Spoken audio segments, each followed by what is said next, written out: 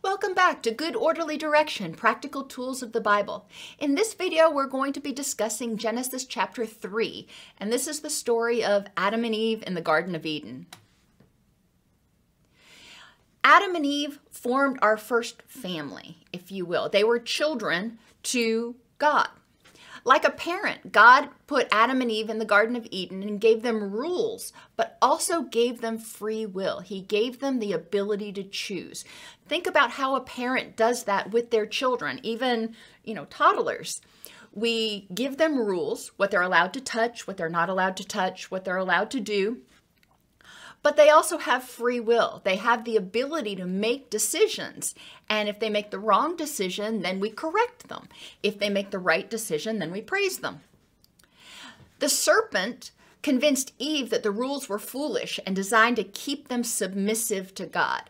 And so again, thinking about parenting, and we see this a lot more when children start to become teenagers and their friends tell them, oh, that rule is stupid. They're not letting you become the person that you could possibly be. They're stifling you. If you want to think of the serpent like bad peer influences, however you want to think about it, God may have been trying to shield Adam and Eve from being overwhelmed by wisdom and emotions before they were ready. When he told them, you cannot eat from the tree of wisdom. There are things that children are not ready to handle, cognitively, emotionally ready to handle. And as parents, we try to shield them from that information, from that knowledge, until they are grown enough to be able to understand, comprehend, cope with that information. So it's possible, we'll never know, that eventually God may have been willing to let Adam and Eve eat from the tree of knowledge. But they beat him to the punch. They did it anyway. And despite his rules that they weren't supposed to eat from that tree of knowledge. Like a parent, maybe he wanted them to just have a period when they enjoyed life before having to grow up.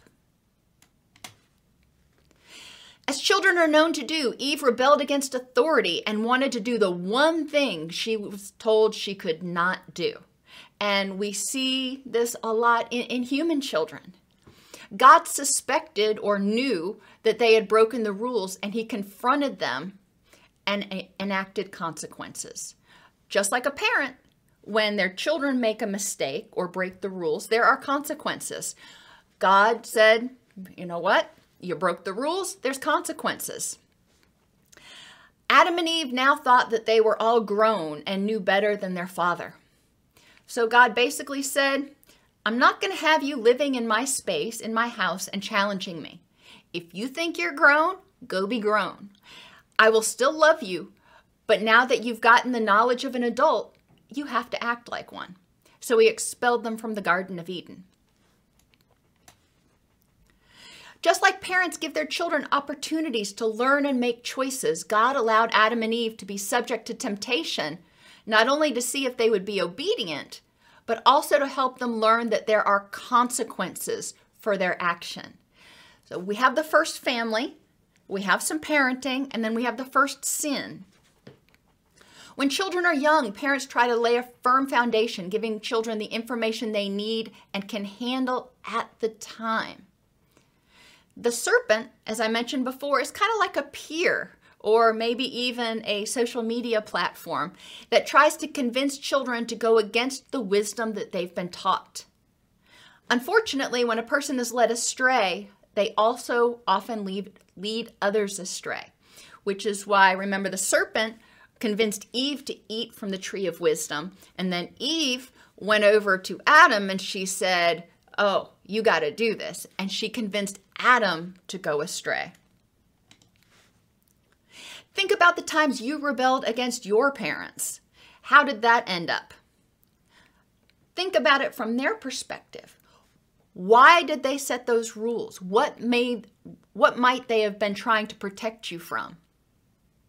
Once you got older and realized the error of your choices, did you feel shame or guilt? and maybe even relief that something bad didn't happen, and gratitude for them loving you enough to try to keep you safe. I know for me, I can think back over some choices I made and I'm like, wow, I dodged a bullet with that one. So I'm grateful that even though I broke the rules, I emerged without any significant negative consequences. And I am grateful that my parents provided rules that were designed to keep me safe. In the Bible, we learn that God is still trying to teach us and protect us by basically giving us an instruction manual for life. And that's really what we're talking about with good, orderly direction.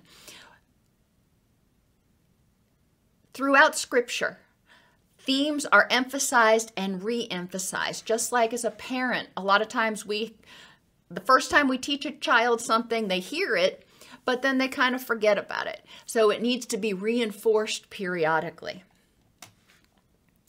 What and or who are the serpents in your life that try to tell you that being loving, patient, respectful, forgiving, compassionate, truthful, selfless, meek, and courageous is hogwash, and life is better if you're powerful, prideful, and self-centered?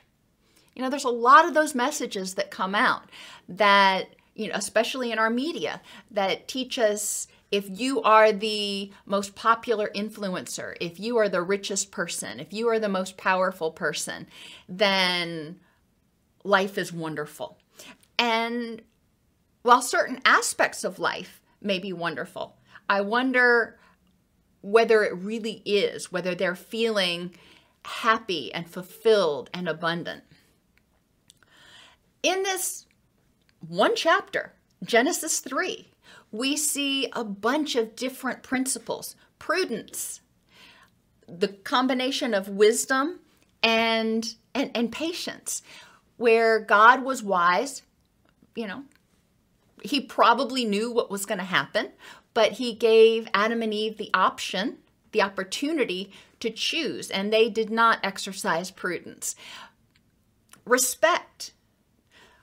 We see that when respect is not given, there can be negative consequences. Forgiveness. God forgave Adam and Eve. He punished them.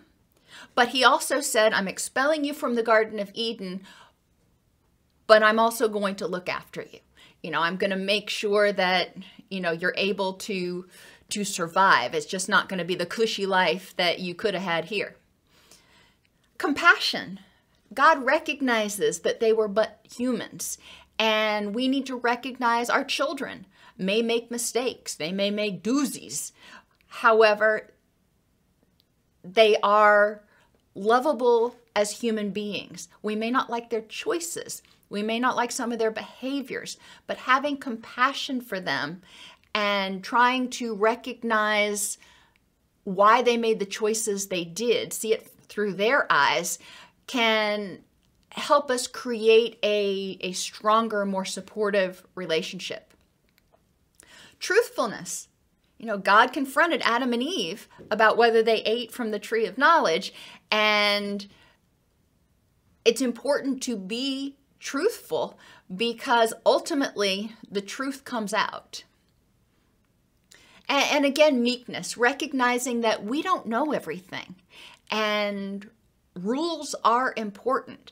Eve was conned by the serpent. She thought that the serpent knew and that she could know everything and be as powerful as God. And that's not, you know, really how it works. There's always going to be somebody that is smarter. And it's important for us to respect authority and make good choices based on good, orderly direction, not based on being self-serving and self-gratifying in the moment.